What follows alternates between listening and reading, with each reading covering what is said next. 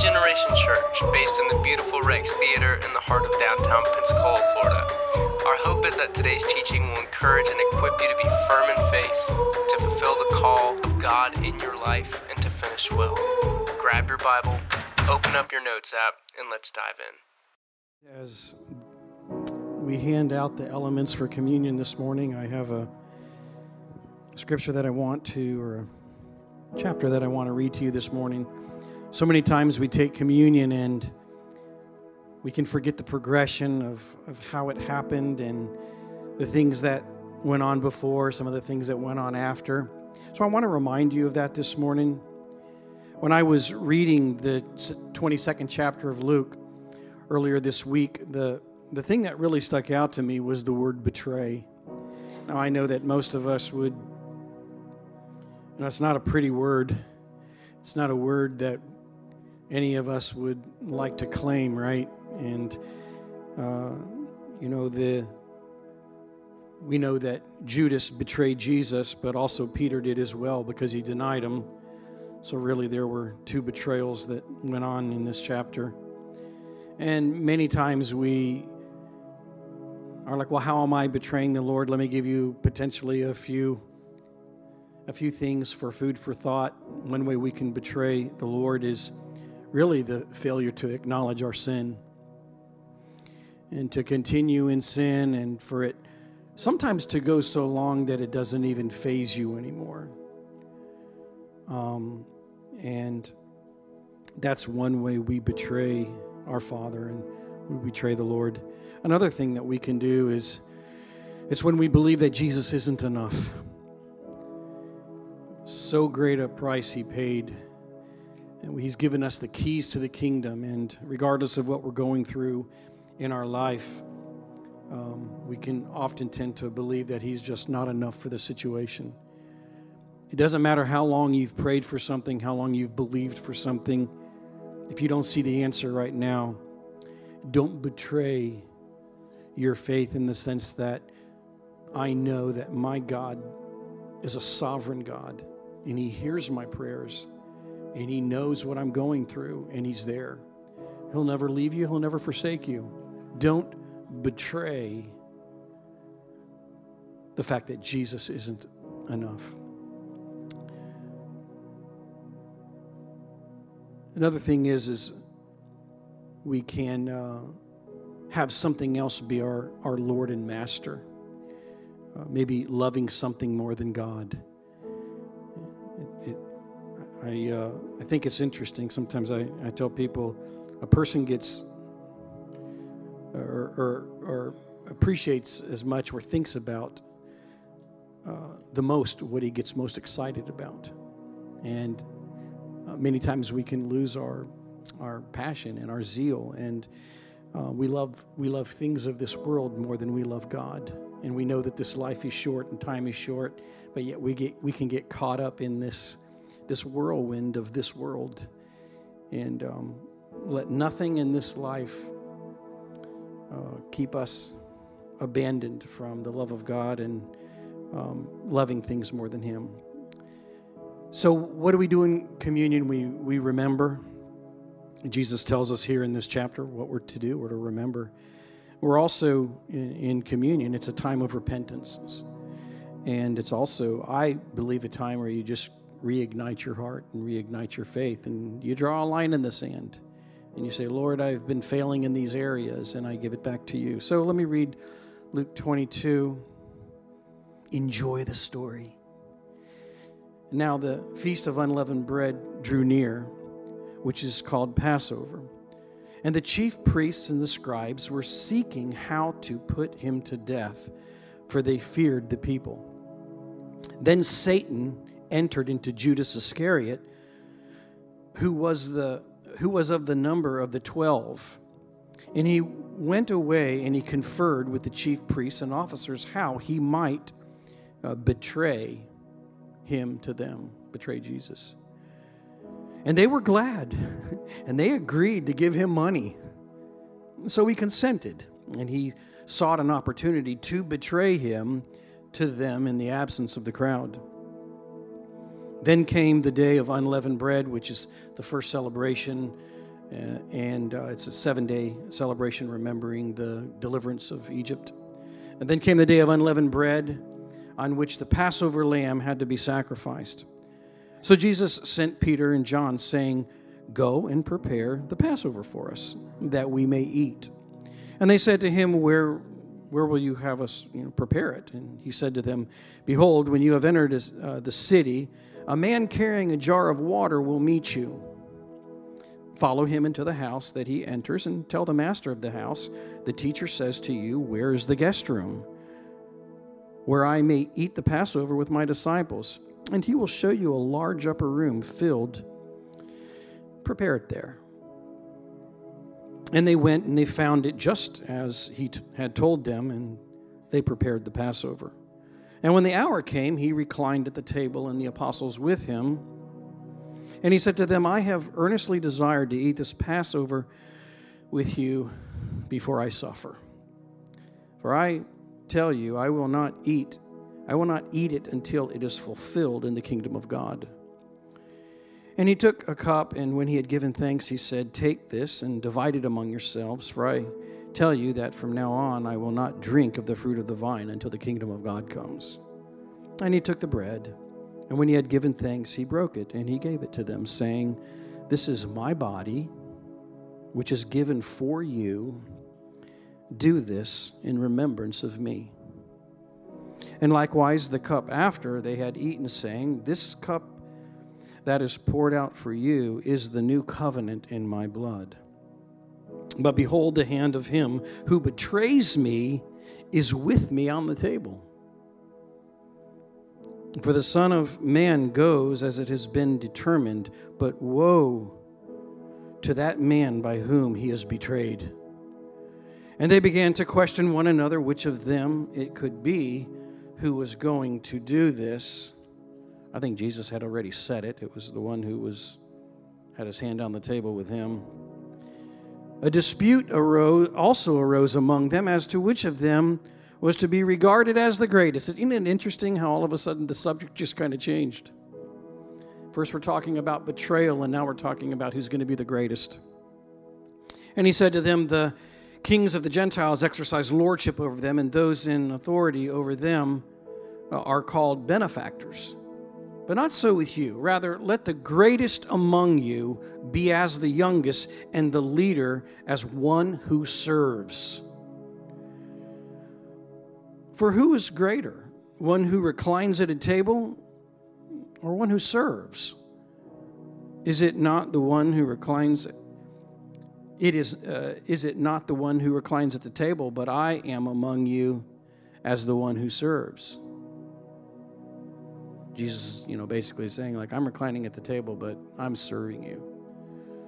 "You are those who have stayed with me in my trials, and I assign to you, as my Father assigned to me, a kingdom." We've been assigned. "That you may eat and drink at my table in my kingdom, and sit on thrones judging the 12 tribes of Israel. Simon, Simon, behold, Satan demanded to have you, that he might sift you like wheat. But I have prayed for you that your faith may not fail. And when you have turned again, strengthen your brothers."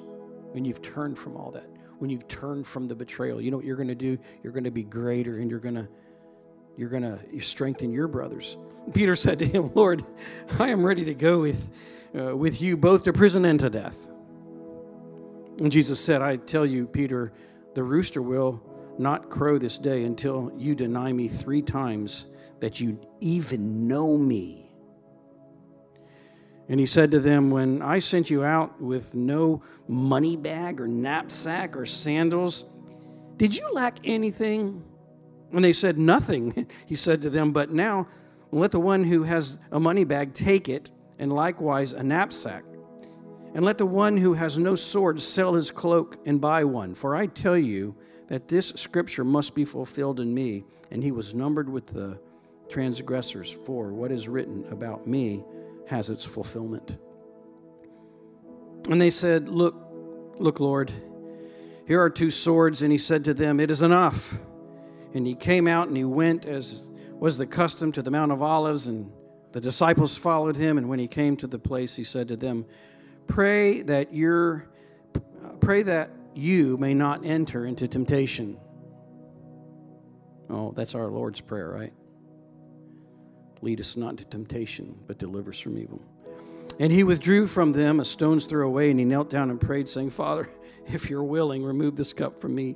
Nevertheless, not my will, but yours be done. And there appeared to him an angel from heaven, strengthening him. And being in agony, he prayed more earnestly, and his sweat became like great drops of blood falling down on the ground.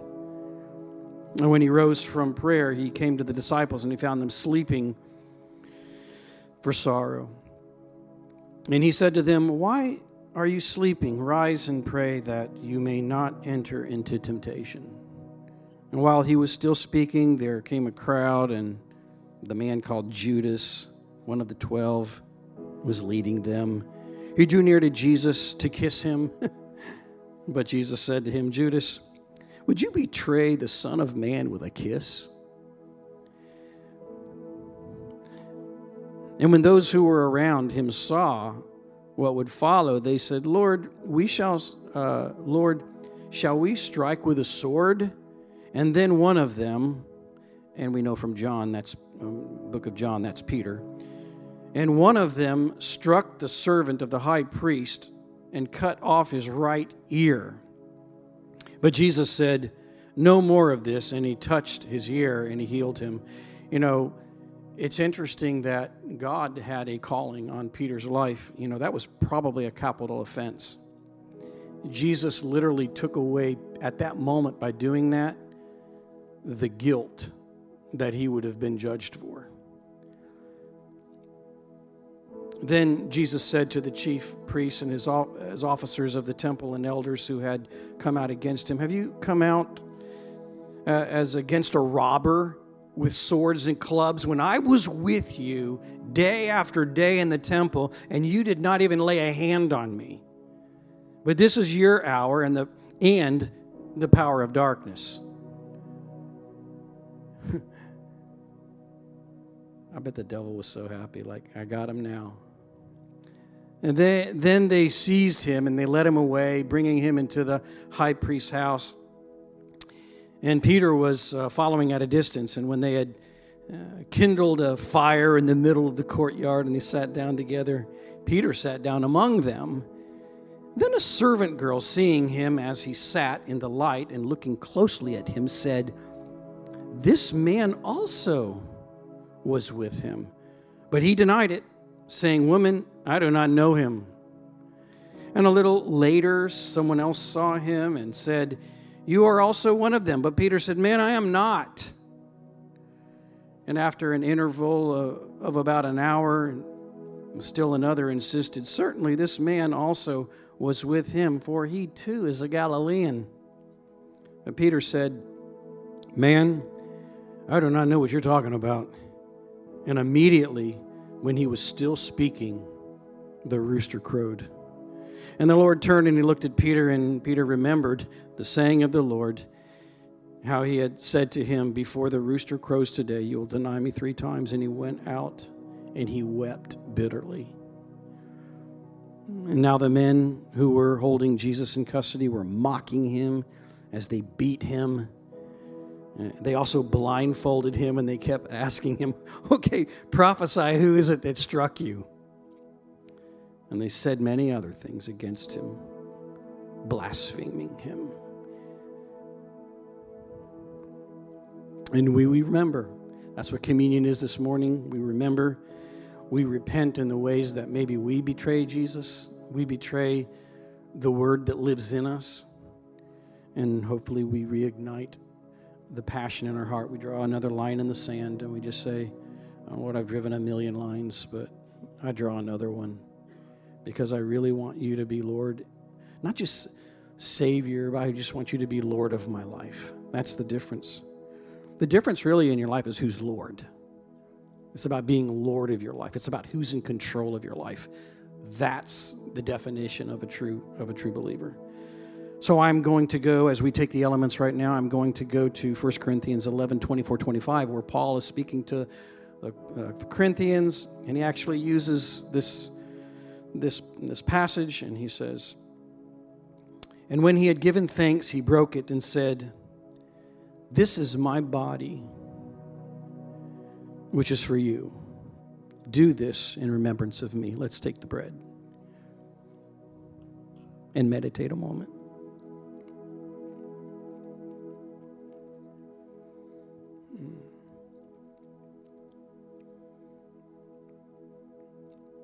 Thank you, Lord.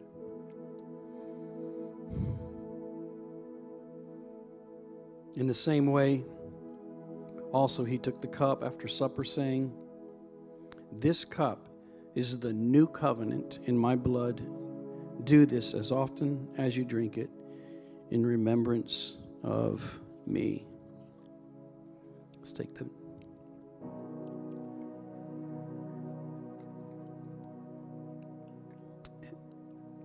And that verse ends, "For as often as you eat this bread and you drink this cup," which we just did, "you proclaim the Lord's death until he comes." That's what we've done.